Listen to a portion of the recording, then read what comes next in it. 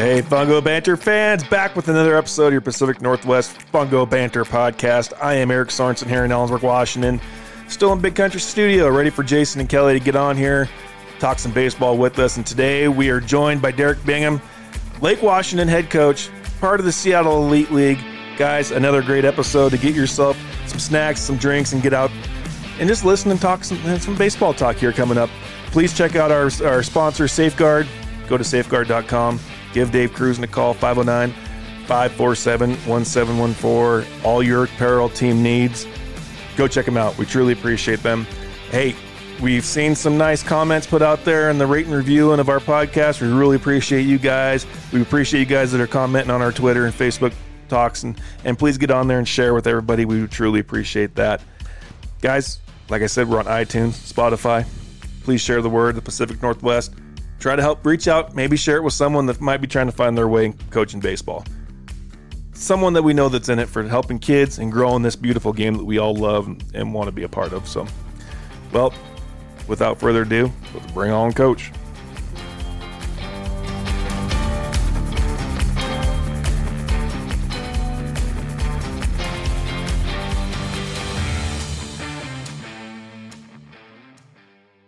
Well, Banner fans, we're back with another guest for the Fungo Banner podcast. Really excited to have him on. Derek Bingham, head coach at Lake Washington High School. Coach, thank you for joining us and welcome to the podcast. You bet. It's an honor to be here. I've listened to a couple episodes and excited to kind of talk some shop with you guys. Hey, we appreciate you taking the time. And right away, what's your favorite fungo? So, favorite fungo. So I don't know if you guys have seen the DeMarini Fungadelic. Have you seen that one? It came out probably like 5 or 6 years ago. It's like it's got a wood handle, and then there's like a composite, and then there's wood at the end. And it's a little unique. Our whole staff ended up getting it. I think it was like a pre-tryout. My fungo had broken like in February, and I was like, oh shoot, I got to run down to the store and grab one. I didn't realize we didn't have one, and one of the local shops had it, and I was like, I'll try this thing out. And ever since, I've been swinging it. Super unique. It's like really skinny, so the composite part is like the size of a pen, literally, like just skinny, and then it just kind of works its way out to the wood piece. So it's but I love it. Good leverage and really light. I think it's like 21 ounces, but get the ball in the gas pretty well with it. And I've never was a power guy, so I'm more of like an accuracy guy with fungo, so I'm not, I leave that up to the home run hitters when we need to hit the balls in the gas, but I can be pretty accurate with that thing. So and no offense to my pitching coach right now. So what you're saying is I need to buy that for that guy who has a fungo problem of. Oh, absolutely. Yes. That's awesome. Precision based fungo. Absolutely. So talk about your start into coaching and, what has been some of the most rewarding parts of your 15 years at LW? Yeah, sure. So I started super early. I mean, my parents were both Little League coaches growing up. And so even when I was playing in high school, I was literally coaching a Little League team when I was like 16 years old. And it's kind of, I knew that I wasn't going to play all that long. I kind of figured that part out. I was good, but not great, but loved the game. And I was just kind of one of the smartest guys on our teams in terms of baseball IQ and, ability to understand the game. And so really got my start young. And then when I actually grew up in Connecticut, when I moved out here, I got started coaching Little League again. And then a bunch of the guys that were on that team that I was coaching asked, hey, you should try to coach at school ball. And so I was like, okay, well, there's a junior high job open. And so I popped into Canyon Park Junior High in Bothell and spent a couple of years there and had some pretty good teams. It's crazy to think now, I see these guys, that was probably 18 to 20 years ago. So seeing some of those guys that were on that first team that, I see one of them works down at Reho and does lessons and stuff. So it's kind of cool to see that. And then it was 2003, I think. I got introduced to Craig Bishop, coached at Inglemore High School at the time, and actually does now. He took a hiatus, but he's back. And got to work a couple years with him on the varsity level and kind of really honed my craft in terms of working with some older kids at that point. And I was working for Northwest Baseball Academy. I don't know if you guys know Mark Potoshnik, but back in the day, Mark had an academy up in Linwood and did some fall ball coaching for him and some lessons. And he introduced me to Craig. And then 2 years at Inglemore, I had interviewed at a bunch of different schools, interviewed at Linwood, actually, interviewed at Skyline, although about halfway out there, I was like, man, this drive might be a little bit much every day. And then the year I interviewed for Lake Washington, I also interviewed for Redmond. And it actually, probably worked out for both schools because both coaches are still there 15 years later. Dan Pudwell got the job at Redmond at the time, and I got the job at Lake Washington. So that was fall or winter of 2004. I got the job, and then 2005 was my first year there.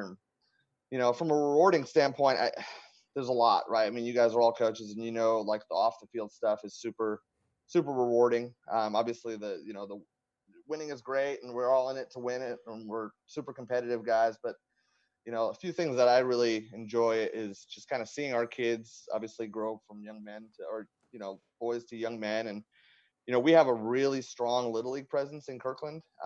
Kirkland American Little League is still going strong, and they're growing. And I know a lot of Little Leagues are struggling, but I'm fortunate enough to live in an area where Little League is strong, or at least coach in an area where Little League is strong. And our kids just are awesome about giving back. Last year, 2 years ago, we've always run camps. We started this program where we would send the kids down there to 2 or 3 games a year, and ask them to come to our games, and ask them to interact with the kids, and just sort of to see them do that. And never ever do our kids ever complain about that. It's almost like they look forward to it. They look forward to the interaction with the kids. And so that part of the process is rewarding.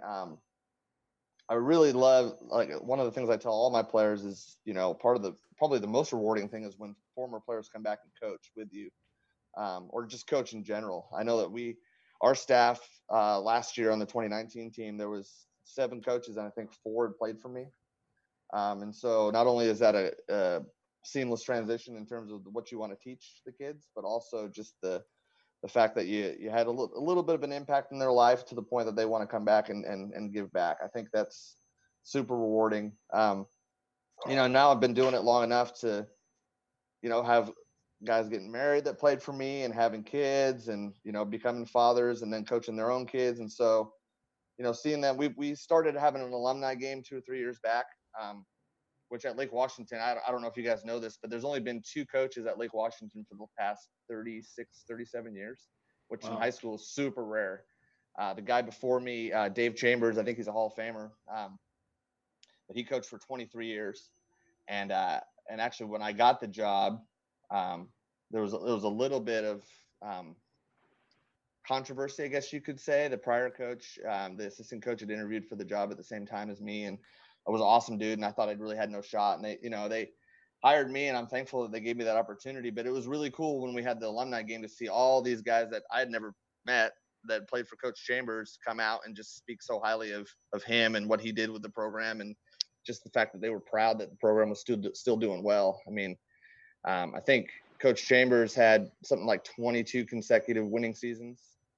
So I was just super fortunate to take over a program where I didn't really have to do much rebuilding. It was kind of like show up and don't screw anything up. And so thankfully we've been able to do a pretty good job of that. But that alumni game was pretty cool because I did have some of our own players bring their little kids, their daughters, their sons out there. And it's just kind of surreal, really. I don't think of myself as that old. I mean, I am getting up there just like we all are, but to see former players of mine that are married with kids and kind of having their kids come up and play is pretty crazy experience. And, we kind of didn't get the chance to do it, obviously, with this year's seniors, but we always tell them at the end of the year, just regardless of if you were batting fourth every day and playing, or if you were just a role player on the team, your value to our program and your value as a person is just, it's the same. Right. And, the fact that, you can be an all league player, but at the end of the day, when you look back and you're 35 years old and you've got kids of your own, that's really the important stuff. And the lessons that you learned during playing your high school and college days really, as you guys know, go a long way towards that. So that to me is probably the most rewarding part, just kind of seeing community members and leaders that have come through our program. Coach, you guys have done quite well there, Lake Washington. You guys have gotten yourself a couple of state championships in 16 and in 2019. Out of those 2 state title teams, what was so unique about those 2 teams, and how have you guys taken those experiences to prepare each year with your group of guys coming in? Yeah, so 2016, obviously the first one, and actually what set that up was our 2014 team. Our 2014 team made it to the state championship game, ended up losing to Ellensburg 2-1. got beat by a one-man show. I think Junior Ledgard. Yeah, absolutely. Yep. Yes, he pitched He a hit- complete game and hit a 2-run home run. Yep. Lost 2-1. Yeah. But that was a team that I don't think anybody really expected to get to where they got, and they kind of paved the way. I feel like it was a team that got super hot at the end, and a lot can be said. We were 2A then, and a lot of people were like, well, it's just 2A. Well, having gone through that process, I mean, when you get to the end, all the teams are really good. It doesn't matter if you're 1A, 2A, 3A, 4A, and I don't think there's much of a difference really between those classifications when you get to the end. Yeah, the depth of those classifications for sure, but so that team, that they overachieved, I would say, and kind of got hot late and ran into that buzzsaw. But that kind of set us up, and I did learn something as a coach that year that I think has helped us, moving forward. And I think I kind of made too big of a deal about that game, first time being in a state championship, and as a coach, you like to try, you got to find your niche of when it's right to make a big impact with your rah-rah speech and when it's right to let the guys play loose. And I feel like looking back, that was my first state championship coaching, and I think I might have overemphasized the importance of the game when in reality everybody in the world knew it was important anyway. And so I think I've used that to grow as a coach. And when we got to 2016, tried to take that 1-0 mentality, that one game at a time mentality, and that the games, we're still running 90 feet and we're still throwing 60 feet 6 inches regardless of the importance of the game. 2016, I would say that team, everybody knew was a good team going into the season. I don't know if we were the favorites for sure, but I think that certainly a contender. And that team just really loved playing with each other. They just gelled towards the end of the season, and we had a lot of kids on that team that weren't highly touted, like earlier in their careers. I guess you could call them late bloomers. Matt Scheffler is a kid that comes to mind. He ended up going to Pierce College, and he was starting catcher for Auburn last year in the College World Series. And he's a kid that, coming out of high school wasn't highly thought of. And he's earned everything that he's gotten. And that 2016 team, I think, had a lot of kids like that had a chip on their shoulder, that felt like maybe they weren't getting the looks that they wanted and didn't have the opportunities. And, we had a lot of depth in that year. And we actually had one kid, Paul Falco, who threw a shutout in the Kinko championship game, and he threw a shutout in the state championship game. Talk about a legendary high school moment for him, right? So that, and breaking through and winning that state championship, I mean, it was so rewarding. It was his first one in school history, and just to have those kids get to experience that was something else. And then the 2019 team, last year's team, I mean, I'd be lying to say that I didn't think that. I think that a lot of the teams in the area probably considered us to be the most talented team last year. I think it was a team that had always stayed together. So in 2016, when those kids were freshmen, especially in the state of today's select ball, where your high school teams probably have like 7 or 8, if not more, different summer teams represented. The core of that team all played together from the time they were 13 or 14 to the time they were 18, right? I mean, we had a few kids that were playing in different programs, but these were kids that were winning summer championships together. And it was funny because, obviously being involved with Seattle Elite League and Lake Washington, when I was out of these tournaments, like it was always kind of like, oh man, these guys are coming. You're probably excited about this group, And so the hard part about that, I think, is sometimes it's, when the target's on your back, it's not that easy to get through it. And those kids persevered through it. And, I'll never forget our Mercer Island game in the Kinko playoffs. We ended up playing them in the first round, and we were 19-1 going into that game, and they got us good, right? And it was like the look in their eyes was kind of a little bit shocking, right? We're now backs against the wall. I mean, high school ball, that's how it works. So nobody really cares what you did in the regular season. You just get hot at the end, right? And so we were staring down elimination at that point. But that just speaks to the resiliency of those kids. We ended up winning 7 straight loser out games in last year to get to where we got. And very, very few of them were easy. That Eastside Catholic game, that we played them in the winner's state game. So the way Kinko works, we only have a few teams. We only have 5 3A teams. So we only get one berth, and then we have to fight for our second one. And we, it's a good league. I mean, Mercer Island has won state title and has been to the state championship, and we have too. So, we're always like, man, we're fighting really hard for this one berth. And so we ended up having to play Eastside Catholic, going to in the crossover game last year. And for my money, the two best teams in the state might have been on the same field in that day, and only one got to go to state, right? And we were fortunate enough to get that win and persevere and get through. But yeah, it was a team that I think had high expectations and delivered on those high expectations, which isn't always easy. So that's kind of what made those teams unique. I would say that one of the similarities between the two teams was the depth that we had, right? I mean, obviously in order to be successful at high school, you have to have some dudes for sure, that are going to go on and play at a high level. But both of those teams, I've never been around a team that was highly successful that didn't have a good depth, right? 7, 8, 9 guys that, might be batting in the middle of the order for some other teams. It's huge. I mean, we were deep all the way down. I mean, it was a team that ended up having 11 kids from last year's senior class play after high school, which I think as high school coaches, we, super fortunate to have that kind of talent on a high school team. But down to a man, and you just never know what play is going to dictate your season. I don't know if any of you guys saw the final play of last year's state championship game, but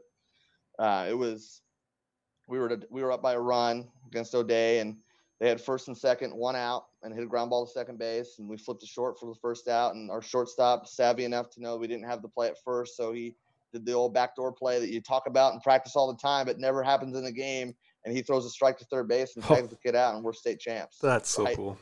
Yeah, and that's a story like we've practiced that play. I mean, we do that play in our pregame, right? 4 times a day. So you multiply that by 25 games. It's at least 100 times on game day that we've run that play, not to mention the number of times in practice. And the only time all year that it happened was the final play of the season.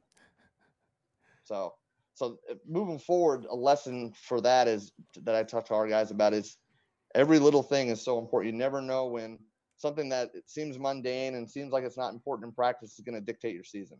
So I'm thankful to have that lesson to talk to future teams about for sure. I just got chills because I know that's always something to see a team not give up on the play and always get that backdoor out there. I absolutely love that, and just trying to keep the kids going. But we talk about in coaching and whatnot, and there's as we go on, we're always going to remember the stories of what had happened. We might not always remember each and every pitch, but what are some of the best stories? And you've shared a couple already, or your best memory of playing in the state Final Four? Yeah, so obviously the one from last year stands out. Right. That'll never be forgotten. I did think of a story when you guys sent me the notes on what we're going to talk about. So our 2016 team, we had a kid on that roster. His name was Connor Johnson. And Connor Johnson was a kid that he came in 2013 as a freshman. He was all-league pitcher. And we get to the state Final Four. So he's a 4-year starter. I mean, he was our number 1 pitcher as a freshman, right? And he dealt with some injuries throughout his career, his high school career, and ended up going playing at Whitworth. But senior year, he was a starter the entire season. So keep in mind, let's say he started, 8 games a year in high school. So he started 32 games in his career and has never once pitched out of the bullpen for us.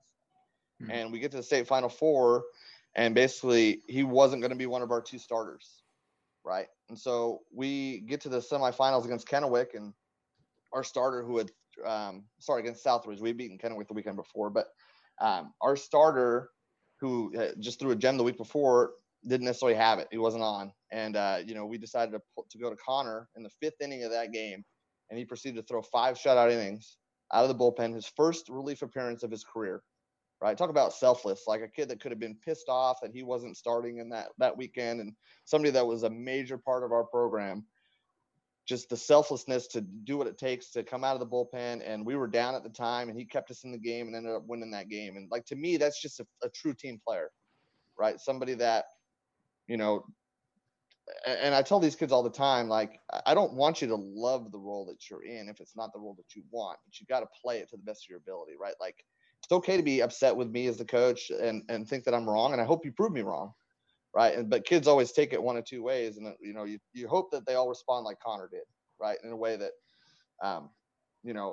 I'm going to do what's best for the team. I'm going to come out. I'm going to take the ball out of the bullpen, and I'm going to keep us in this game and allow us to get to the state championship game. That's something I'll never forget. And that's something I tell, I'll tell that story for as long as I coach, right? Is that it doesn't matter like what you perceive your role should be. Like you never know when it's going to be your turn, and you're either going to be ready or not based on how you handle it. And obviously he handled it extremely well and was a key reason that we won that state championship. So I think the tough thing sometimes is that we share that message with guys and talk about as a team that, everyone's role is important. If you're a pinch hitter, if you're a platoon outfielder, if you're a relief guy or middle relief closer, whatever. But it's sometimes hard to see it, and I think when you get yourself in a position where not only your team's had success, where it's, a little bit easier for guys to accept those roles because the team's winning and I'm happy and all that. But when you have those individual stories of guys, you're going to have another Connor Johnson in the future, right? Yep, That's going to go through absolutely. the same thing. And whether you connect the two on the phone and have them talk or just share the story, you now have that firsthand experience and evidence. And, we're all looking for that impact, right? And to share something meaningful and to have meaningful conversations, because players are smart enough nowadays to know when you're telling them lies. But when you can look a guy straight Right. in the face and say, hey, this is what you could be ready for it and be excited for it, hopefully it's a little bit easier for them to handle at that point in time. Definitely agree. So let's talk a little bit about the shutdown. I know it's probably the one thing that in doing this for however many weeks, I think we're episode 24 now. Shout out to Junior. Hey. That's right. I'm a little tired of talking about the shutdown, but I think everyone has their own impact and story and message to move on. But talk about some of those key things. What have you kind of had to battle through, maybe from a personal standpoint, from a team standpoint, and what's kind of been the toughest part for you to manage through all this shutdown? Yeah, I mean, we're all kind of dealing with it in our own different ways, and it's been challenging for sure. At first when it happened, you kind of were like, okay, is this going to be a week? I remember we got through our first week and we played our inter squad, and then we getting ready to practice on Monday, I think it was. And my AD basically was like, hey, we're kind of about to have something hit here, and you're going to have to shut things down. And so at the time, you don't really know how long, and every district handled things a lot differently too. Like, I don't know, Lake Washington School District, obviously, they've been super supportive of us, but they for coaches, they didn't necessarily let us connect with our kids virtually for a while. And because I'm not in building, I think their priority was to get the teachers be able to connect with the kids, which is obviously the first priority. But it took us a while to be able to actually communicate with our kids other than via email, right? And I mean, kids aren't really checking their email that often. Let's be honest, right? I mean, it's a good life skill to teach them, and hopefully maybe during this process they're learning that a little bit. But there you go. To ask a 16-year-old kid to kind of be on his email all the time when he's probably got 17 different apps that he's checking before he checks his email, right? None of which we can use as a coach, of course, right? So that was challenging for us and our coaches because we felt like we lost connection with the kids, to be quite honest. And so once we got that back, we had a couple meetings with them, and it really, the other challenge was, so obviously for our seniors, like, you really wanted to be sensitive in those meetings to like what they were going through. I mean, that was our biggest priority. Like, we knew that we weren't by the time we got the access to meet virtually with the kids, we knew our season was over, right? Like the BIA already come out and canceled it. So as opposed to trying to like, hey, we got to make sure that we're getting ready for coming back, it kind of transitioned to, hey, let's honor these kids that were part of the program that didn't get a chance to, show their stuff. And this year's group of seniors, if you don't mind, I just want to speak about them for a minute, because we had 13 seniors this year. Wow. And we had 13 last year, right, on a pretty successful team. And in the state championship game last year, we started every kid that stepped on the field, from pinch runner to starting pitcher to relief pitcher, was a senior. Oh, wow. Like, the entire starting lineup was seniors. And so, like, that's a unique situation. So this year's group, unfortunately, a lot of these kids had to wait their turn. Like, a lot of these kids were JV players last year, and so they didn't even ever get the chance to be varsity players in our program. And that, to me, was what hurt the most. And And on a personal level between myself and those players, like I didn't necessarily get to connect with them as much as I would have liked to, right? I mean, I think we do a pretty good job in our program of all coaches coach all kids. So we're not like, we don't go separately and only have a varsity practice and C team comes in later and JV comes in later. Of course, we stagger some things here and there, but we try and make it a program feel, you know, and so that the last kid that made the C team, like I'm still impacting that kid, and our C team coach has an impact on our varsity players. But you know how it is. I mean, you develop a relationship with these kids through being with them every day individually, and I never got that chance with a lot of these kids, and they never got that chance to shine. And that's to me is the part that hurts the most.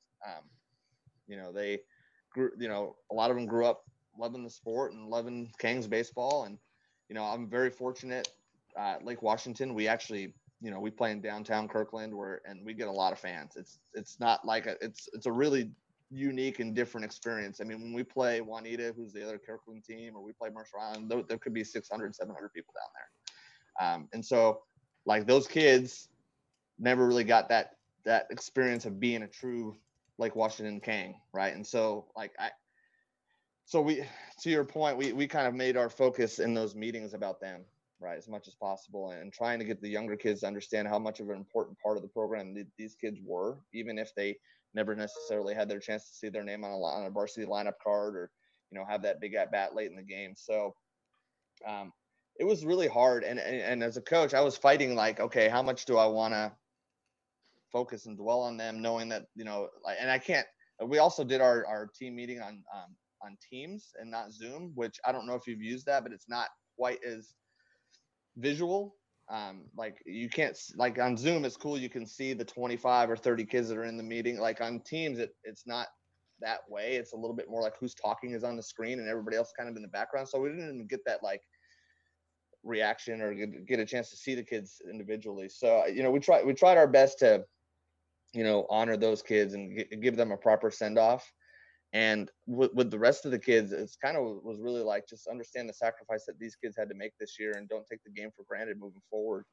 So it was really less about like getting them ready, because we as a high school program really didn't have any games left. It was more about like, what does it mean to be a part of this program, and, you know, thank these seniors for leading the way, and let's keep our fingers crossed on having a summer season.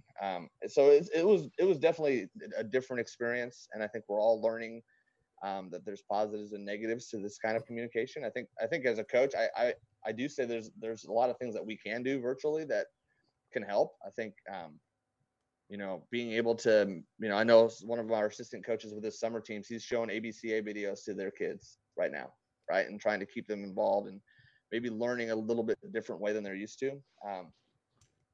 But yeah, it was tough, and like trying to find that right balance of honoring the seniors and keeping them invested, but, you know, talking to the underclassmen too, and letting them know that, you know, like you said, you can't take this for granted anymore.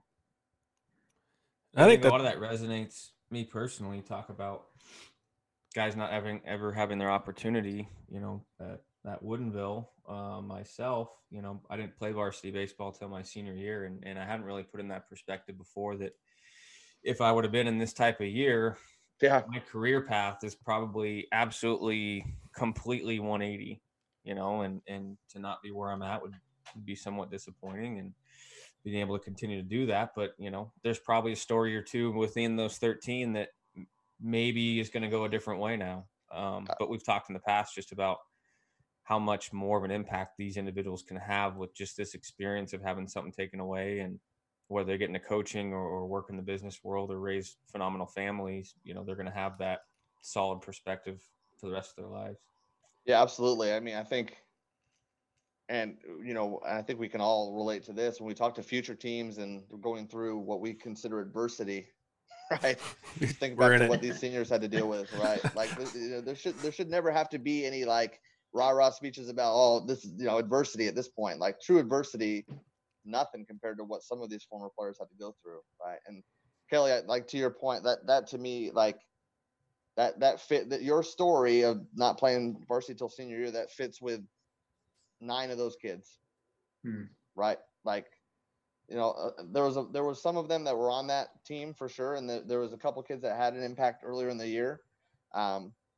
But, there was 7 or 8 of those kids that, man, they were just dying for their chance and never got it. That to me is the hardest part, Right. Yeah. And I've said it to other people in conversations that, I think it's hard from a recruiting standpoint, and I'll hit on this a little bit, moving forward in this podcast. But, I've encouraged so many guys to continue and try to give themselves a chance to play another year. I was a product of the JUCO system. And it was a part of not getting a ton of looks, and it ended up working out for me, and fought like hell and ended up earning a spot out of it. But if you have that drive and that passion, don't just throw it away. I mean, you're going to be so much more motivated going to the fall than maybe some other kid that's been signed. You can show up at a junior college, go to the first day of tryouts and be a bat out of hell and try to find that opportunity to keep playing. And even if it's only a week of tryouts, give yourself that chance and that shot, and just know that you hung it out there. Yeah, absolutely. The number of kids that have in our programs, in my 15 years there, that didn't have a chance until April or May of their senior year to get a shot. I mean, shoot, Paul Falco, the guy I talked about earlier that, through the shutout in the state championship game and the Kiko championship game, he didn't sign until late April of his senior year. Matt Scheffler, same thing, right? Those kids that senior year is needed for some of those guys. And I hope, to your point, that they do stick with it. I think it's, I worry a little bit about, especially our younger kids in our program. Actually, not even in our program, but like the 7th, 8th, 6th graders that like they're getting their season taken away from them. And, you're like at that age, you're always fighting to try and keep as many kids playing baseball as possible. And a lost season, I want to make, like, I've actually connected as much with those kids, like our little league kids, that I have with our high school kids, to be honest with you, just to try and, encourage them to keep going, and that we'll get back on the field here soon. And because, obviously most of those kids are playing basketball, playing football, which is great. And we want them to keep playing all those sports going forward, but I just don't want them to give up on baseball because they missed a season. And now it's like, well, did I really miss it? I think that's, we're trying to keep those kids playing as long as possible. So. Well, I was exactly what I was just about to ask you, because I know that I'm worried too. I think that there's a generation that, that this was the year that would, say we do make a playoff run this year, and we connect with those 4 or 5 kids that might be in 5th, 6th, 7th, 8th grade right now. Well, This is what Coyote baseball is all about, right? And yeah, absolutely. That really does worry for me. So hopefully we were able to have enough of a connection with those kids, and they love it enough. And again, like I said, we're fortunate enough that we do kind of play in a baseball hotbed, I guess you would say, for our youth. Like our little league is super strong. So I'm banking on that, but I'm also trying to reach out to them and keep them going. So. Hey, Banter fans, this is Sean Thompson, the head coach at Columbia Burbank High School. You're listening to PNW Fungo Banter. Go Yotes! Well, we're going to roll into our 7th inning stretch part. And we got a lot of great questions here for you. And I've been going through this list, and the one we're going to ask you first. But, we were just talking about it a little bit. And what are some of the ways moving forward that you guys are planning on getting your top guys exposed to colleges? Like we said, with many COVID-19 restrictions that have taken place. Yeah, so obviously video is a huge thing now. And, this situation, I think, is proving the power of social media in a positive way for recruiting and for baseball players, right? Like, the stuff that Flat Ground app's been doing, and like the ability for kids to, put their stuff out there and get seen, I think is super important. And, I've been talking with a lot of guys about, what's the best route you think, to get your guys looked at. And, now we know that, from a Division I standpoint, obviously nothing can happen until August 1st, but, trying to essentially, like, I'm trying to work on our recruiting database for our kids and get as much information out as possible, connect with them and see how like, what are their goals, right? We have those kids fill out a goal sheet at the beginning of every year, and we actually didn't get to do that this year. I sent it out via email, and I got a few responses, but like I said, email is not necessarily the best form of communication with these kids, but just trying to, like, for our program, trying to, like, provide our coaching staff as a resource for them, right? I'm meeting with a family on Tuesday of a freshman that they're interested about what the process is like. And so trying to stay engaged as much as possible with them. Video, like, if you can send video in, I can send it out to the people that I know. Every year, I'm sure that Kelly's seen one of these emails that I've sent out in the past, but I always kind of take my uncommitted kids and I put together an email that just basically says, hey, this is what they do, this is who they are, the GPA, all that kind of stuff. And so, including video with that, of course, in this case, I think is important. This year's senior class was a little bit unique in that a lot of them were basically going to hang it up after this year. And this season might have changed that. Maybe they had a season where they did really well and a JUCO came calling and maybe they reconsidered. And unfortunately, they didn't get that chance. But a lot of these kids have a lot of awesome opportunities in college, going to Chapman University, going to UW, Wazoo. And it's like they're just content with it. And I've kind of just, I kind of talked to them about what Kelly said and like, hey, if you want to keep going, let me know, and trying to help those kids that do. But mostly the underclassmen and as a it's so funny because high school coaches, I think, they have a unique ability to connect with recruiters, and that they get a lot more of like who the kid is because you have him every day and you know what kind of student he is, you know what kind of family he is. And in the summer, it's mostly about like the kid just shows up and plays for 2.5 hours and then goes home, right? You don't get that daily practice routine where you can get to see how hard the kid works and those types of things. And so I trying to, be an advocate for as many of my kids as I possibly can, knowing that even if they do get a summer season this year, it's going to be abbreviated and short, and there's, might not be as many people watching them as that normally they get that opportunity. And so I think just being creative and utilizing the technology that we have. And again, it's not like I can ask like 7 kids to meet me up at the school right now and hit and get some video of them. I can't. Right. And so, it's really reliant. It's a lot of self-reliance on these kids. And I actually, speaking personally, I have a freshman that goes to Monroe High School. And then I've got an 11-year-old boy as well. And then I've got a 13-year-old daughter. And she's a basketball player, but the 2 boys are baseball players. And I heard a lot when the shutdown happened about like, well, it's just another opportunity for these kids to get in the cage and grind and work on. And part of me was like, yeah, sure. But the other part of me is like, these kids just spent 4 months in the cage all winter doing that exact same thing. And now we're just telling them, don't worry about it. Just get back in the cage and work. It's not that easy.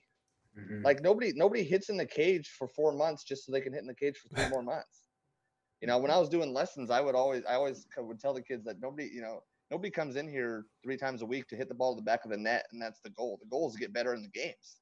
Right. And you're doing this as a motivating tool so that when you get to the games, it's there. And like, so I actually kind of took with my own kids, I kind of stepped back a little bit and was kind of like, work as much as you want to work, but like when the time comes and you got to get back at it for sure. But my biggest fear is how long can you go without games until you don't love it anymore?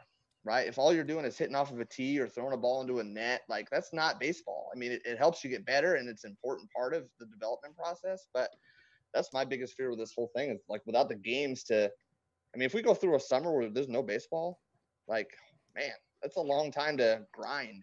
Right? It's a long time to be in the cage without a payoff.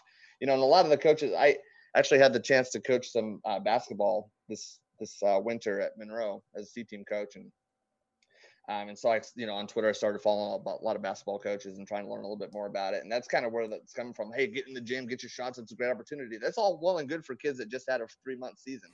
Like they just done playing games. You're trying to tell my kids who haven't had a chance to play a game since last July that, just get in the cage. It's fine. Right. Like, and so I've tried to, it's kind of a different message than what I normally send because I'm usually like, hey, you got to work for it. And you do. And I'm not trying to deny that, but I also think there's something to be said for like the payoff that they didn't get. Right. They didn't get a chance to see the 4 months of hard work pay off. They just got the 4 months of hard work turned into 3 more months of hard work. Well, I don't know if that makes sense to you guys, but totally. And it's something we've talked about almost every episode on why the Pacific Northwest is what it is.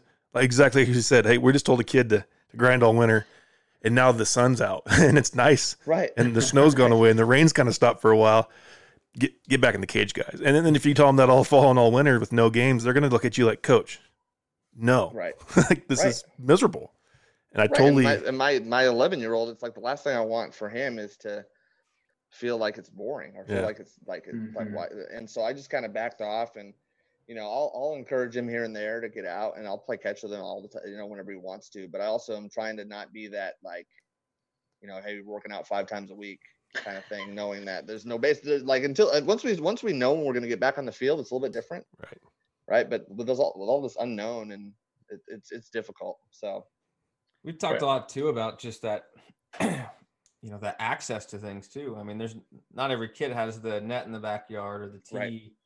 You can't get on the schools right now and do stuff. So, and I think that's the problem with our sport too, is that it's a very, especially in our area now, it's a very expensive access oriented deal that to play, summer ball is a very, very large expense. So for a lot of those high school guys, some of that's their only opportunity, especially at schools across the state that maybe don't have the same select system or opportunities. So, I mean, there's a lot of kids that really rely on this season, and they're not used to that cage mentality, so what are those guys doing to kind of separate themselves? But I think, doing something different that you normally wouldn't do in a winter season is obviously where you can better yourself. And you talk about social media and the amount of ABCA information out there, and whether it's mental game or, pitch repertoire, just little things that you can pick up right now that maybe in a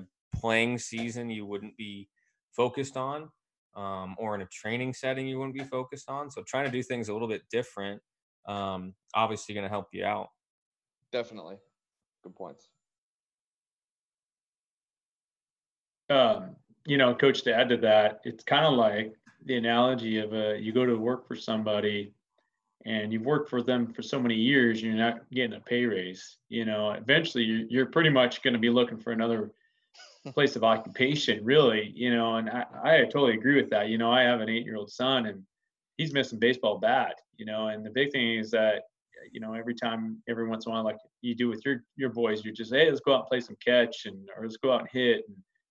But I've kind of just let him, keep that interest, and go out and play some little backyard baseball, wiffle ball. But, that's my fear as well. You just get to the point where you just grind and grind and grind. And it's like, why?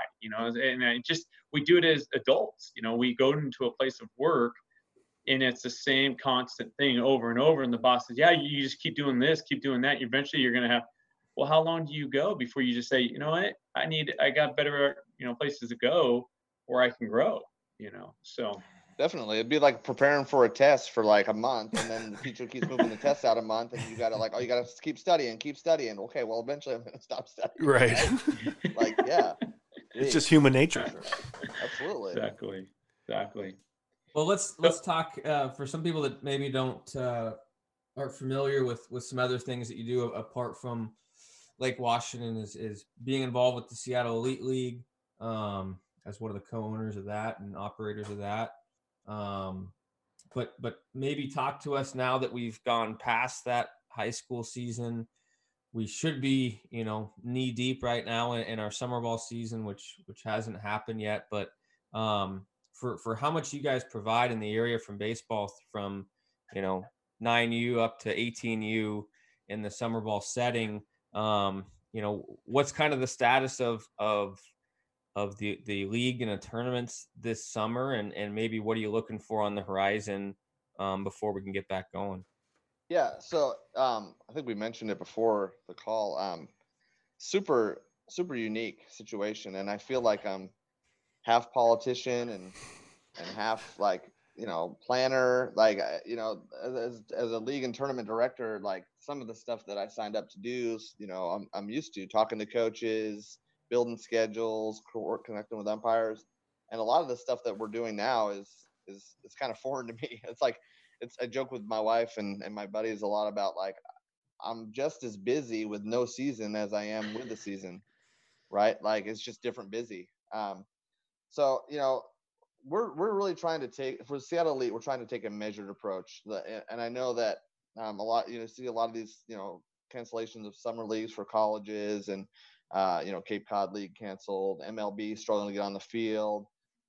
It's a lot different. Like the logistics that it takes for us to have a league game is so much different than it is to get on a plane and go play somebody else. And so, sometimes you hear the arguments like, why are you guys fighting so hard to have a season? I mean, Major League Baseball is not even playing. Well, our kids don't have to get on a plane and go to 20 different cities to play their season. They just got to get in their car and drive 10 minutes to the field, right? So we're trying to do our best and take a measured approach and not cancel things too far out. There's a lot of factors at play. Number one, to the stuff we were just talking about, how much are kids doing right now? And, to have them go from the couch or doing something maybe once or twice a week to expect them to play a 5 games in 3 days scenario, that's not realistic, right, in our mind. And quite frankly, it's not going to be allowed anyway, based on the phased approach that we have. So we've been talking to teams on a weekly basis, and just some background on Seattle Elite League. We have over 200 teams that play in our league from 18U down to 11U, and so and they all want answers, and I don't really have them. So it's kind of it's been a little bit difficult, like working through that process. We've just really worked hard on trying to have as much ready to go as possible when they say we can get back on the field. So we have an advisory board that's made up of about 8 to 10 other organizations in the league, and we've been meeting with them pretty regularly to develop some return to play protocol stuff that we're going to have to do. We're not, when we get back on the field, the game itself, we want to be the game of baseball, right? We're not trying to make any changes about, hey, there's no stealing or anything like that to prevent. Like, by the time we get to phase 3, the hope is that you can you can social distance as much as you can, but obviously there's going to be situations in the game, whether it's leading off first base or bang play at second, that you're just not going to be able to avoid. I don't know if you guys saw this article. There was a Fangraphs article where one of their writers actually went through an entire game. This is probably about 2.5 months ago, but he went through an entire baseball game, and he basically paused it anytime that he saw there were guys that were 6 feet apart. And he basically provided this.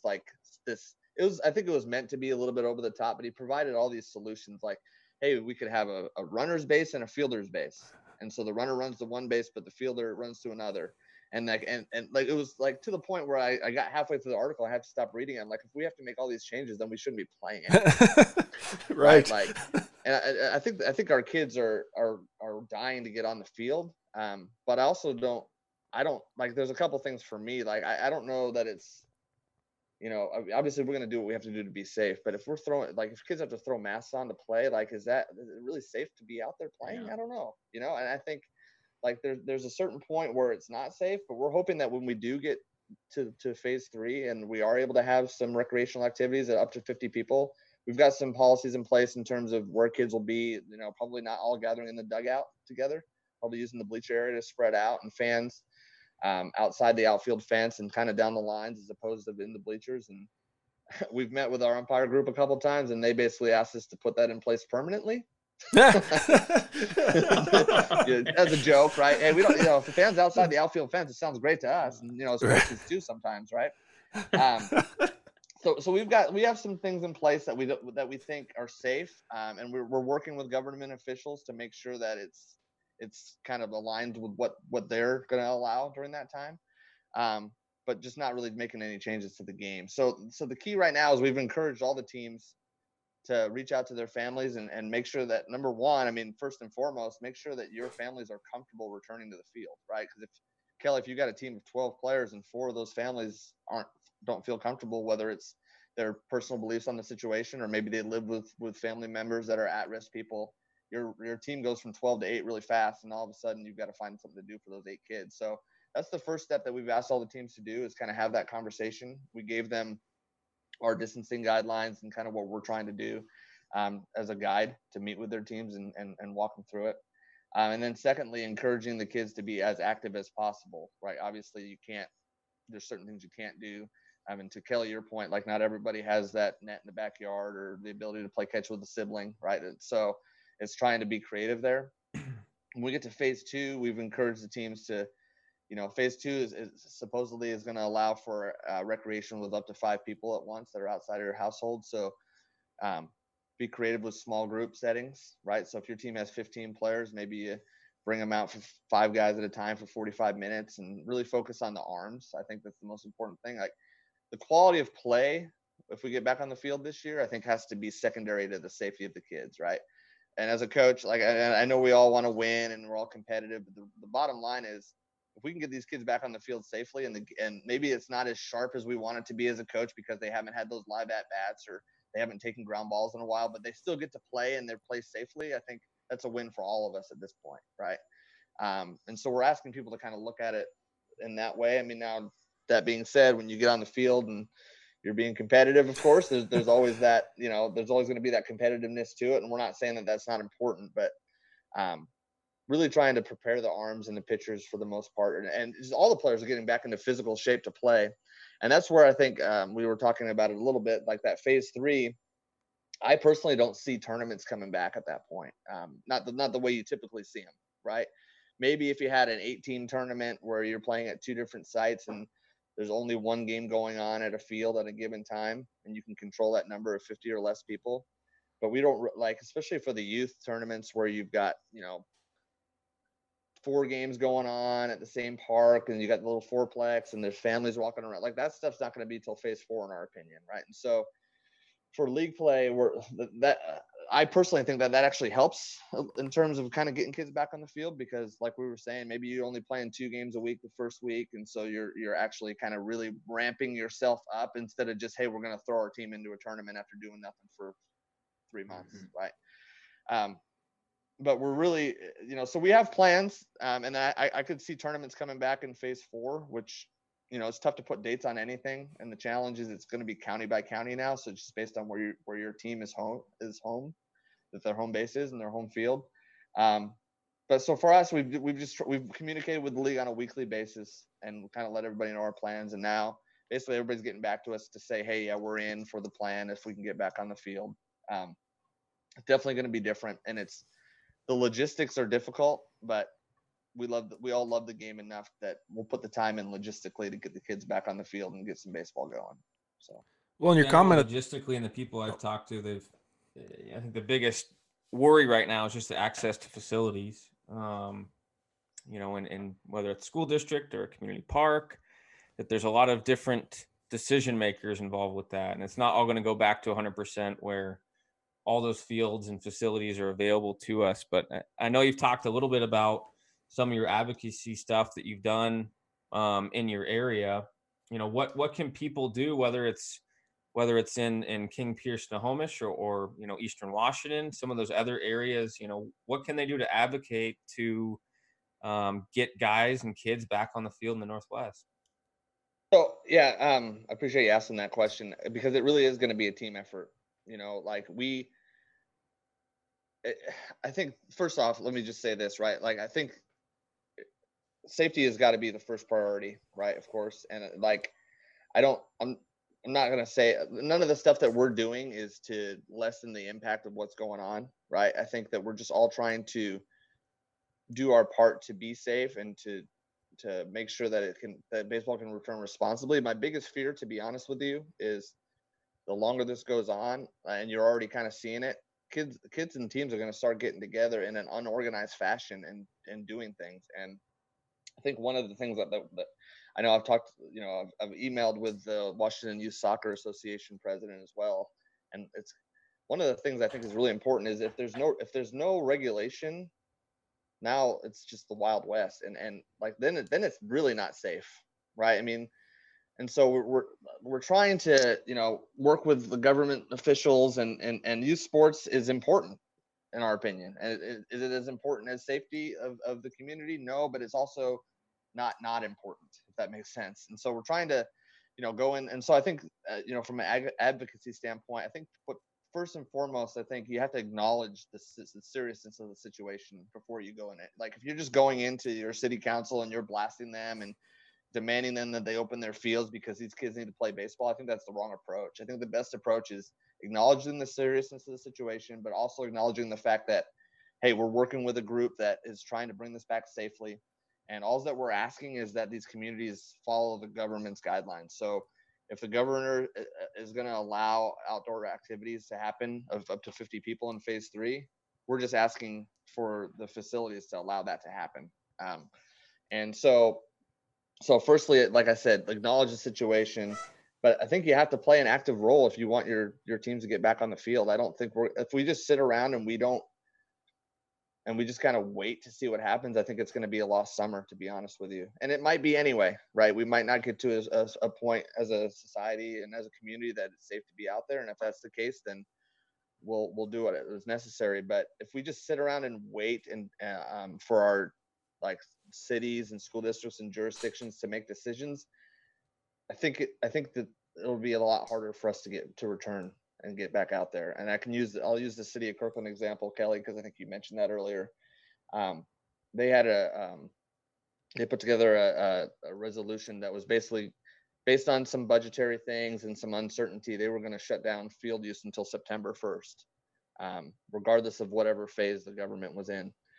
And kind of got wind of that just because, coaching at Lake Washington, that's the Kirkland community.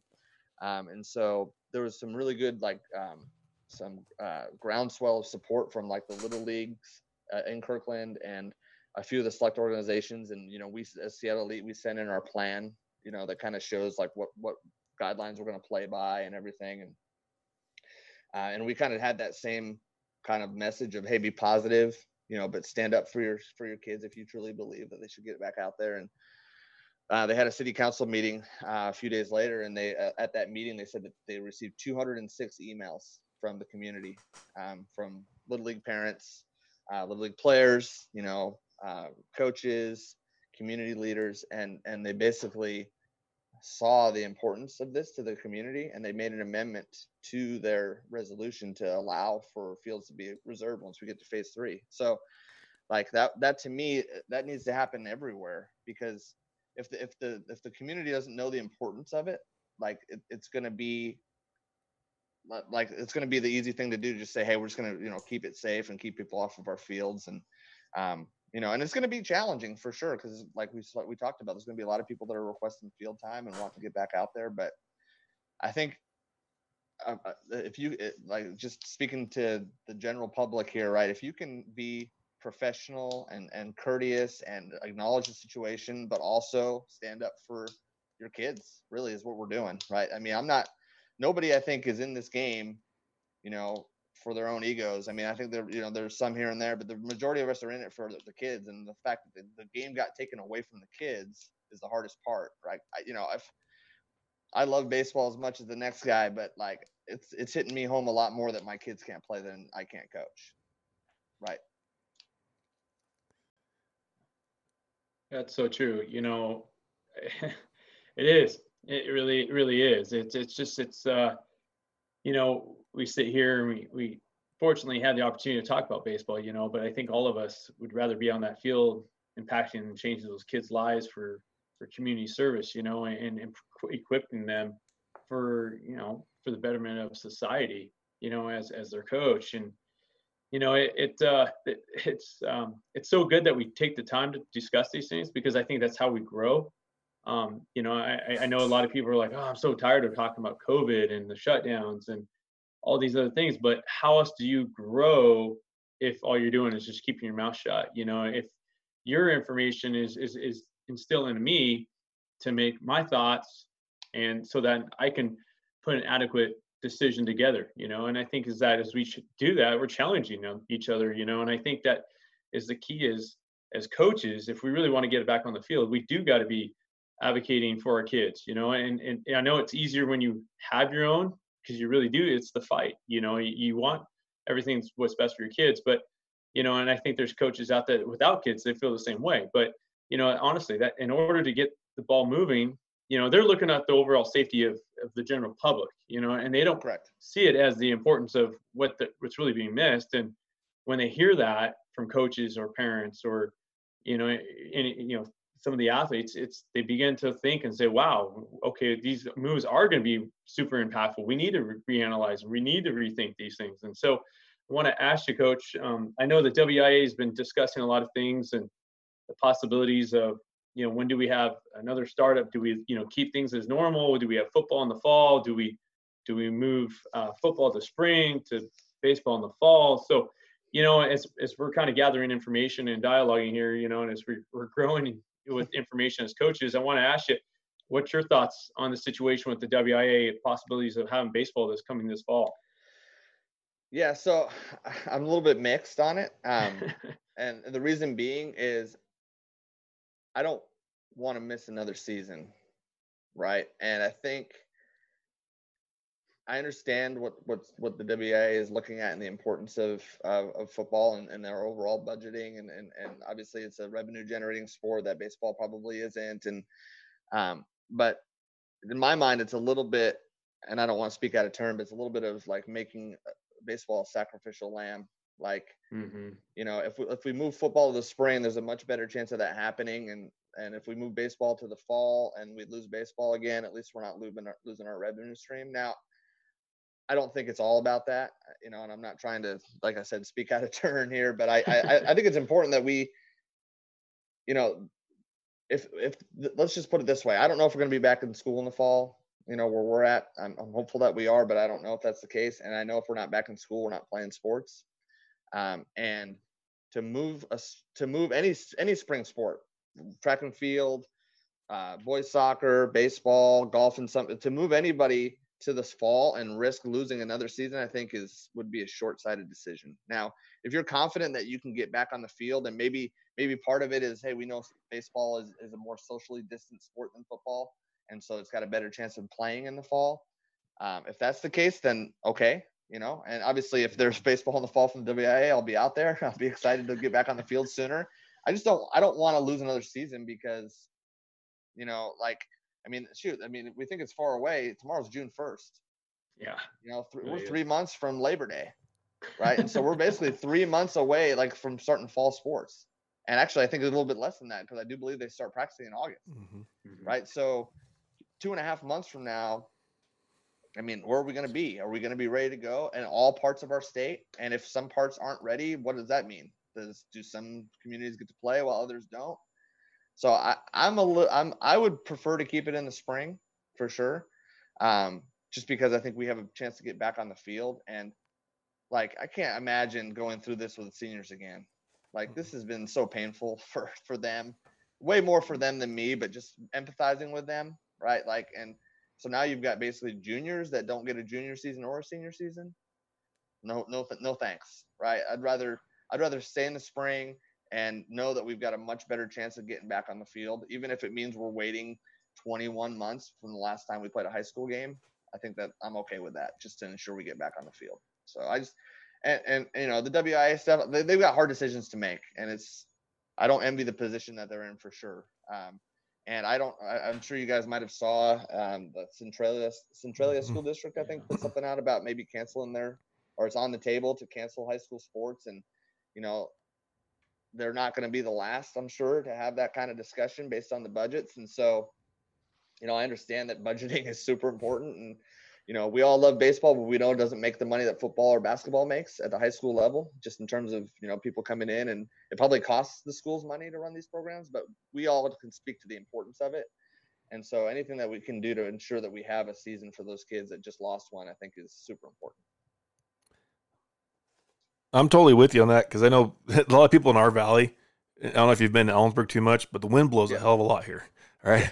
But the fall, it's beautiful. And then everybody's always joked about, well, baseball season, they should flip flop just for the weather aspect. But that'd be nice and all. But I'm totally with you, man. Like, if this thing gets nipped in the butt 2 years in a row, that is bad for the game. It's bad for our kids. And then it should be, I mean, in reverse, you know, in the order of things. It's bad for our kids, but it's also bad for baseball and trying to build this game, you know? Yeah, and to your point, the first 4 weeks of the fall. Yeah. You're right. It is better. Like, it's better than March. It's better than being out there when it's snowing. Yeah. But it turns real quick. When state tournament comes around, what are we going to be playing in? Right. Well, then the other thing too, that, you know, so once you get to mid-October, so if you run a normal season, mid-October is kind of like your last 2 weeks of the regular season. Like, the sun goes down at 6 o'clock. Yeah. 6:15. Yeah. So how are you getting a game in? You better have lights. You don't have lights. Yeah. Right. So there's a lot of logistical things that would become factors. I mean, unless they're getting the kids out early, which I don't see that happening. Right. So yeah, I'm hopeful. I mean, listen, I hope that all sports can go on. Yeah. Right. And I don't want any other high school athlete to have to deal with what our athletes or the boys soccer athletes or the track athletes had to deal with this year, whether they play like to me, all high school sports are important, and obviously we care deeply about baseball, but like, I just want these kids to get back to some normalcy. And I just think moving it around, it jeopardizes too many kids that already lost the season. Because I'm sure baseball wouldn't be the only sport that would move. Right. You know, there might be others. And if you left baseball in the spring and you move football to the spring, like as much as you might lose some kids that would play football over baseball, I still think that's like if you're going to move football, I would just keep baseball in the spring, to be honest with you. Yeah. Like, you know, you teams will look a little different. Your two-way players might have to decide, and that's really unfortunate, you know. But that's a better alternative than losing a season completely, in my opinion. Yeah, I think that there's options that we can propose, and you know, the NCAA I know has acted a little bit early as far as making adjustments now to try to salvage, you know, at least conference play, you know, for fall and spring sports, and had some reductions in minimums and maximums that have been approved now. But all of it's intended to allow everyone a chance to still have some semblance of a year, you know. Yep. And I think, you know, just hearing you guys talk about it, I think that there's other plans and stuff that you can put in place with, you know, moving winter sports up to start a little bit earlier, and then maybe starting baseball a little bit later in the spring. Could we carry over into a June a little bit more, you know, where we have right now, we have a couple extra weeks, a window, most schools across the state before graduation, you know, that we can push things back a little bit more logistically. But yeah, I think that there's other options in play that, you know, we could look at to not be in a spot to jeopardize baseball for a consecutive year. Right. Well, I definitely know that I'm glad I am not making the decisions in the WIA right now, because no matter what you do, you're damned if you do and you're damned if you don't. Absolutely. Well, that's even like the whole return to play concept too. Like for Seattle Elite, it's like we know when we go back on the field, there's going to be people in the community that don't think that people should be playing baseball, right? Yeah. And so we're trying to be sensitive there, but also, you know, provide for these kids. And so like, again, it just all goes back to trying to do it safely, and we're trying to do it in an organized fashion so that if like the kids are more safe, right? I mean, I see videos of these kids doing, I'm sure you've seen them on Twitter, like they're just going out to these parks having live at bats, and half the time there's not even an adult there. Like that to me is like if you don't let some people that have, you know, some authority within, like whether it's Little League, give Little League some power, or like whether it's us as Seattle Elite or GSL tournaments or whoever it is, right? Give people that are used to organizing these things the ability to do it safely. If you don't, like I feel personally, you're opening up the door to things happening that are unsafe, whether it's kids getting together. Because let's put it this way, if kids get together for a league game, they're going to have strict rules they're going to have to follow, right, to make sure that they're safe and guidelines are being followed. If 18 kids go down to the local park right now and play a pickup game with no adults there, that's risky. Right. So that's where I think all these sport organizations that have spent a lot of time. I mean, it's not easy work. We've spent a lot of time talking to people to develop these protocols with the hope that we can get back on the field. And, you know, it's going to be like, it's not easy no matter what. I think anything in society right now is going to be a controversial decision, right? In terms of what to get back. Is it appropriate to get back? But, you know, at some point we feel like if we can do it safely, we want to be part of helping that cause. Well, and like the comment you said earlier about the people are like, well, Major League Baseball players aren't doing it. Why are high school kids? Well, you know, like you said, if it can be safely done and it's all right, you know, everything's right in the world, we got to get back to normal eventually. And if it's an opportunity to do it, but those guys in the big leagues are getting paid millions of dollars and they've had those years. Our kids, if they can safely do things, could be their last chance to play a competitive game of baseball. And I think you can't think, you got to think safely, but you can't think, you know, to say, that's the word I'm saying, you know, but there has to be a point where it's safe enough to do it in a organized, in a controlled fashion. Right. That's all we're asking, right? We're not like, trust me, I don't think, and I hope this is not coming across, I don't think we should go out and play a game tomorrow. Right. Yeah. Right. Like, no, like, I don't think we're ready yet, but when our government says that we're safe enough in our state to get to phase 3 and have those activities, all we're asking for is the ability to help put that on. That's it. Right. And go back to normal life as we should when it gets to that point. You know, we talked about the WIA a little bit, and they are going to have a lot of grief. But one thing they just recently did that I am a fan of personally, and I feel like you can go so many ways with this thing, is allowing the WIA Foundation game. You know, for people that don't know what that is, you know, there's an opportunity. You got to pay for it, but you get to play a 20 your 21st game throughout the year. And, you know, talk about that, what your thoughts on that, and is it something that you're going to do? Are you going to add a rivalry game to it? Are you going to go just another non-league game, or what are you going to do here? So I'm not sure yet. And I saw it come out. I emailed our athletic director and told him that we want to be a part of it for sure. Mm-hmm. I wish they had 5 more games, right? But you know, so do any of you guys know like how, I think they have these in Oregon right now. Is that right? That's what I understand. Yeah, I don't really know other than just kind of reading that press release the WA put out. So we've been very fortunate at Lake Washington that we've played in the high school baseball classic for the last 8 years at Safeco or T-Mobile. And to me, that's kind of been our foundation game, even though it counts as the 20th game. Like they set us up with pretty good rivalries, and our kids get a chance to play in the big league stadium and get in the dugout and everything. And it's been such an honor to be a part of that. So I don't know how we would do ours. I've seen some suggestions. Actually, I saw some replies to your guys' post on Twitter about the alumni game. Like, you know, we already do that, but obviously they can't play the kids because otherwise it counts as a game. Mm-hmm. And so maybe it's an opportunity for us to have our alumni play our current players as the 21st game. Like whether maybe it's a renewed rivalry with a school that maybe went from 4A to 3A or 3A to 4A that you don't play anymore, and now you get the chance to like make a big deal about that and put it on a bigger stage. Maybe I haven't really kind of thought about it that far, other than I know that I want to play that extra game for sure. Absolutely. You know, we've been, you know, I'm so fortunate to be able to coach at Lake Washington. It's just been a pleasure, and it's been like I think that our high school experience rivals a lot of programs in that we have that opportunity to play at T-Mobile. We started about 6 or 7 years ago, putting a trip on the books every year to like either Eastern Washington or Southern or Northern Oregon. Last year we took the kids to Arizona over spring break.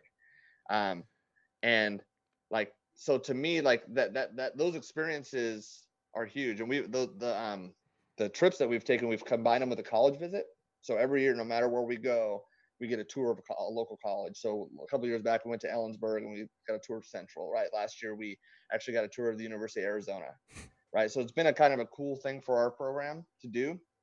And, you know, I want to be able to continue that. And that foundation game will allow for that a little bit more because, like, depending on our league structure, we might have to play 18 league games and we only get to play 20.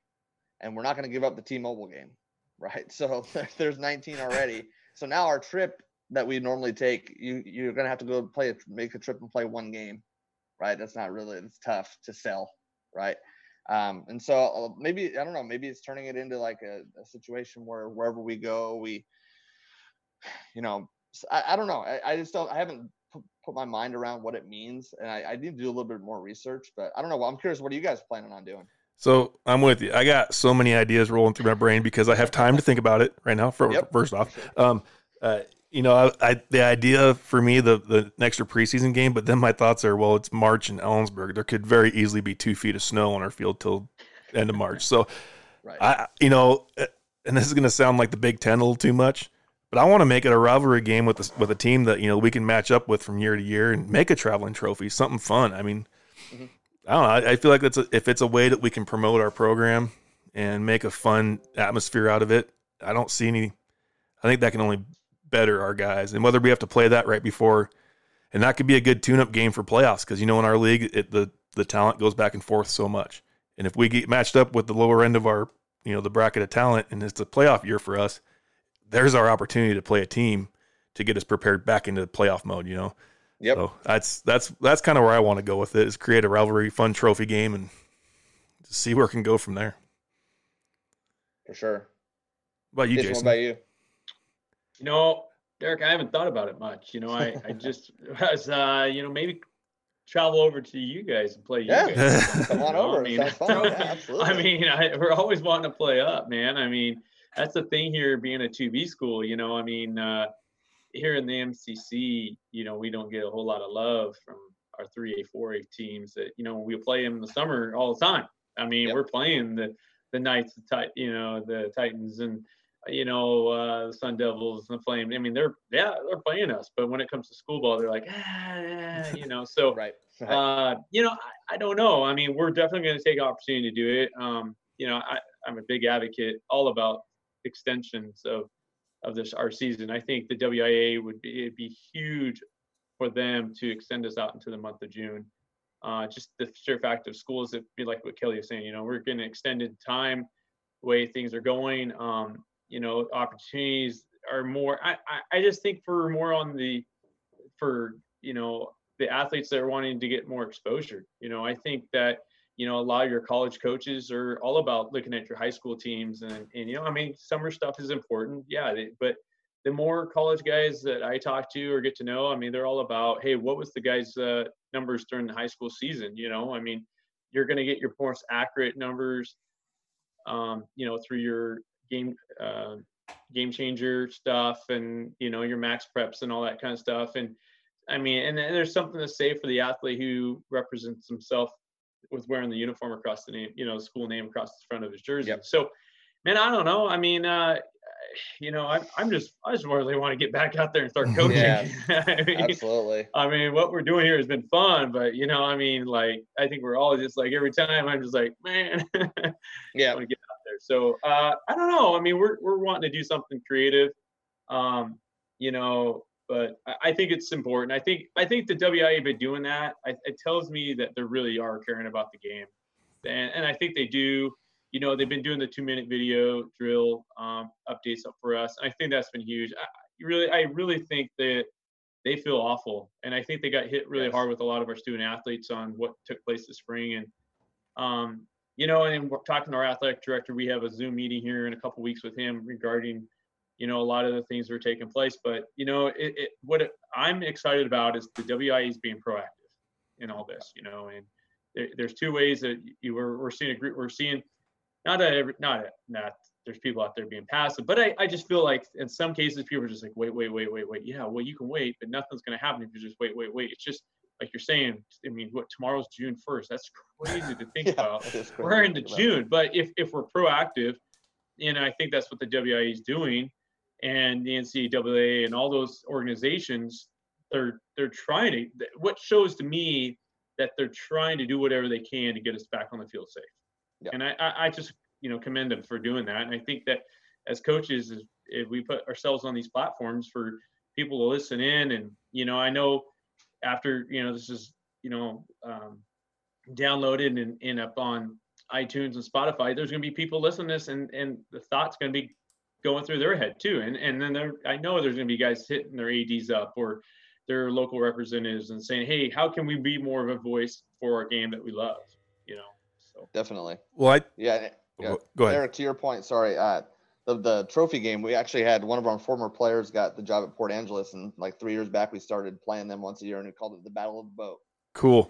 And it was like kind of just a cool deal. Like you said, it's like, you go play, like we go over there one year, they come to our place the next year, a little bit of a trophy game, and it was kind of fun. And he actually moved on to a different position, so that kind of went away. But I thought that was a really cool idea that he had, to kind of make it like he had a lot of pride in like taking his current team back to where he played. And, so like those kind of things, I think it makes a huge difference, and it makes the games, you said it, Jason, like you're playing for your community and your school. That's, to me, is like what high school is all about. Like I talked to just a ton of coaches, obviously, like you all do, but through my Seattle Elite role, and the number of them that like, oh, the high school's whatever, but I love summer ball. See, I'm the opposite. Like I like summer ball, but man, high school, getting those kids to play for their school and like having it mean something to the community, and like the support you get from the community, like to me, that's what it's all about, right? And so like finding more ways, like you said, Eric, to make those games have some meaning, I think would be great. Well, and I guess I'm getting chills because we're talking about this, but like the last time we talked about, last weekend, I believe it was, or the weekend before, it was police escort day. The day that the whole town of Kittitas goes, what in the hell's going on? Why is the police car sirens blaring? He's going 2 miles an hour. Well, it's because they're escorting us out of town.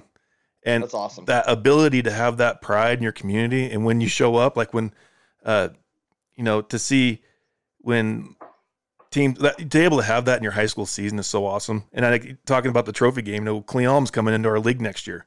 We've been really pushing hard for people to name a rivalry.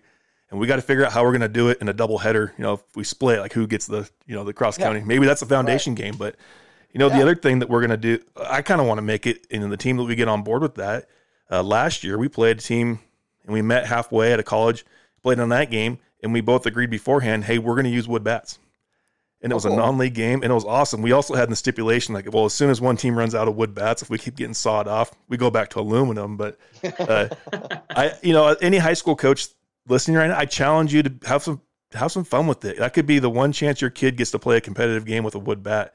And I know our kids got super jacked when I dropped that on them that day. They're like, "Are you serious? Like, we get to use wood bats?" I'm like, "Yeah." Awesome.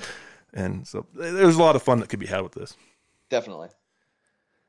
Well, Coach, thank you so much. That was a lot of fun, just getting to talk baseball and high school baseball and his everything. Yeah, no, I really appreciate you guys having me on. And to your point, Jason, like it's not what we want to be doing, right? We'd rather be out there on the field, but like this has definitely been therapeutic, I would say. Getting a chance to talk to some guys that, are kind of dealing with similar stuff, and getting a chance to see you, Kelly. Obviously, we, through Seattle Elite, we've known each other for a long time, and appreciate all you guys are doing for the community. And I think this is, it's the action that you were talking about. Like, hey, let's get a podcast going to like get some people talking baseball and keep it fresh in the mind. And the more that it's all about growing the game. And I think you guys are doing an unbelievable job of that. And so I encourage you to keep it going. It's great. Hey, we really appreciate that. It's nice to hear those things for sure. So, well, Coach, thank you again. And we'll be right back with Kelly and Jason in the bullpen to wrap this thing up.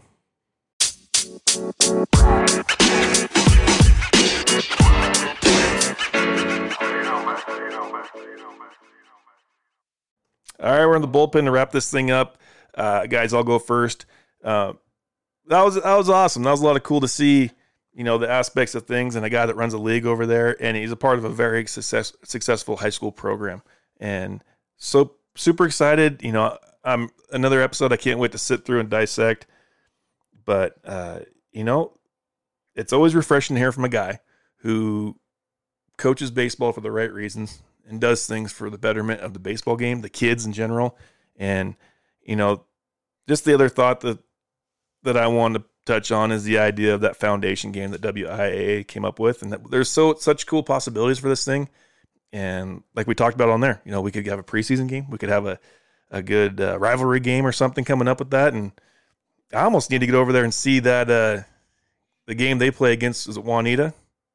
They're same town guys. Mm-hmm. I feel like that'd be a lot of cool to be a part of that experience one time and go check it out. So, no, another great episode, and I'm super excited to break this whole thing down and just listen to everything. Yeah, he's got a great setup there. I think it's if you're a high school baseball fan or even a baseball fan in the area and have a chance to go to Lee Johnson Field, formerly Peter Kirk Park, downtown Kirkland, there, downtown setting with a lot of stuff going on, big trees, big lights, a hell of a burger at the Snack Shack. And that's an important 100%. If you got a good fryer, then you're doing it absolutely right. I grew up on those things, to tell you the truth. A lot of games played on that field, but yeah, I mean, it's I think some of the things that I really liked from the episode, you talked about, being in a state championship for the first time, and I got to be a part of some teams that were able to go to some regional tournaments in the past, and was fortunate enough last year to go to our first conference tournament. And it's a completely different environment, and I've talked with a lot of people and a lot of coaches that are really successful, and they all talk about, and I know this is specifically true at the high school level, is the challenge is getting there, right? It's having a good league year. It's getting through your district and some of those playing games. Like Derek talked about, they played against a team that was one of the best in the state, and I had a chance to see them play a couple times, and it's true. So getting to that game is the challenge, and you can't make it any bigger than it is, because the kids are going to feel pressure. I mean, because they've never been in that mindset. But as a coach, once you get that under your belt, it becomes a little bit easier. But, the people that I've talked to, they talk about the challenges getting there. So once you get there, let the kids go play, relax, sit back, don't add any more pressure to the game, and just absolutely enjoy the moment, because the energy is going to be high. I know at times us as coaches have to get teams going, you rally them up and, hey, we got to go here. But in a state championship or a conference tournament or a bigger game setting, like, you don't have to do that. The kids are already in that mode. They're actively engaged because they know how important the game is. And I think at times we can make it maybe a little bit more about ourselves or try to feel pressure a little bit. a little bit more, and naturally kids feel off your demeanor and your mannerisms, and if you're making the game maybe bigger than it is, or adding more pressure to them, they're naturally going to play with that same pressure because they're taking on the same type of stuff that you've done. But that's rang really true for me. And then I hit on in the episode just talking about not having a end of the story for some of those guys that maybe had an opportunity to move on, and just how tough that is to think about, and I'm very fortunate to be where I was at, but it was a grind to get to that varsity level, and especially at a lot of those bigger schools with higher enrollments that, kids bloom at a different time, and you just might not know what some kids could have been this year. And that's really a tough thing to kind of swallow, but hopefully they can find some joy in other hobbies and passions that they like to do, and continue to move forward the best way they can. Kelly, that's so true. In the game of baseball, you're either going to put on pressure, you're going to feel pressure. And I think that reciprocates to the leadership that's being presented on the field. And I think of our 2017 team there at Tracy D. Prep. We went 25-0 up to the state championship game. Went in to play Colfax, and we ended up losing that game in extras 3-2 in the ninth. And and the thing is that was my first final championship game being there as a head coach at the helm there at Tracy D. Prep. And I think I feel like looking back, I didn't really prepare my guys in the sense of the just the relaxation of the game. They probably felt my tension a little bit, and that reflected a little bit on my part on as their head coach. And I even tell some of the guys that moved on after that season, I feel like I failed them, a little bit, that I didn't prepare them mentally to just play the game they like they've done all season, and there was a good reason why we were undefeated, because the guys came out and they enjoyed themselves and they played. And, and in 2018, when we came in, which it was kind of one of those teams I didn't expect us to come back, we had only lost two games in that season. And that night before, we had told the hotel lobby, the gal working the lobby there, that we'd like to use the cafeteria. And we had a team meeting, and I sat down and I went through and I told what each guy meant to our program, and then I also went into talking to our seniors what they've done for us for the last 4 years. And and that just reciprocated to some of the guys actually stood up and talked about other athletes there, what they meant to the program. And I'll tell you what, it just helped with the mood of the team. And we came out that next day, it was just unbelievable. It was black and white. It was night and day, from our 2017 team to 2018 team. They just came out and they played ball like they loved. And I think that's, part of the thing is we just, as coaches, we can put a lot on our kids. They've already put a lot on themselves, and I think most importantly, the other thing I take from today is that, we got to fight for our guys. We're really, not to get too political, guys, is we're in a situation right now with this Minneapolis police officer. And, a lot of people are angry and they're rioting and looting and those things. And I can understand their frustration, but if you don't do it, out fighting, and how do you fight for that? You don't need to go out and destroy someone else's property. You do that with your voice, with your ability to vote. You bring in the right people that you feel that are going to stay for the right stance of the American people. And I think that as coaches, we do that. We want, you want change, you want betterment for your kids, you got to fight. You can't just let other people mow you over. And so, and I think it shows how much we care, and if you really care about something, don't get angry. I mean, don't go out and burn down your own home because you're trying to make a statement. That's never going to go anywhere. Go out and do the right things. Speak out to your WIA board or your state representatives. If you don't like what's going on in America, vote the right president and vote your right governors. Do the things that's what being an American is all about, guys. It's about the freedoms that we have, but we sometimes have this tendency to forget those things. And I think that if we can remember those things, I think that, again, like I always say, it's a betterment of the game and it allows us to grow. Absolutely. That's the biggest thing I've noticed in the last 48 hours is there's a lot of correlation to life in baseball and how you do things and how you treat people. And I think I feel very fortunate to be a part of the game that we are a part of, and I'm excited that we're growing it. And that wraps up another episode of your Pacific Northwest Fungo Banter podcast. guys, we really appreciate the comments we're seeing on iTunes and the reviews that we've been getting. So, we truly appreciate that. Glad you guys are enjoying it, and please keep it up. We always like to hear about how things are going, and please check us out on Facebook at Pacific Northwest Fungo Banter. Check us out on Twitter at Fungo Banter PNW. We have we have some questions out there. We'd love to hear from you, especially you Oregon or Idaho coaches that might have some answers to having this fundamental game that's going. And you know what, fellas? Great job. Proud of both of you. Did great there. So, and thanks again to Coach. Reciprocal, man. Thanks, Coach. Appreciate Coach Bingham coming on with us, and take care of one another. Stay healthy. Let's get back to baseball.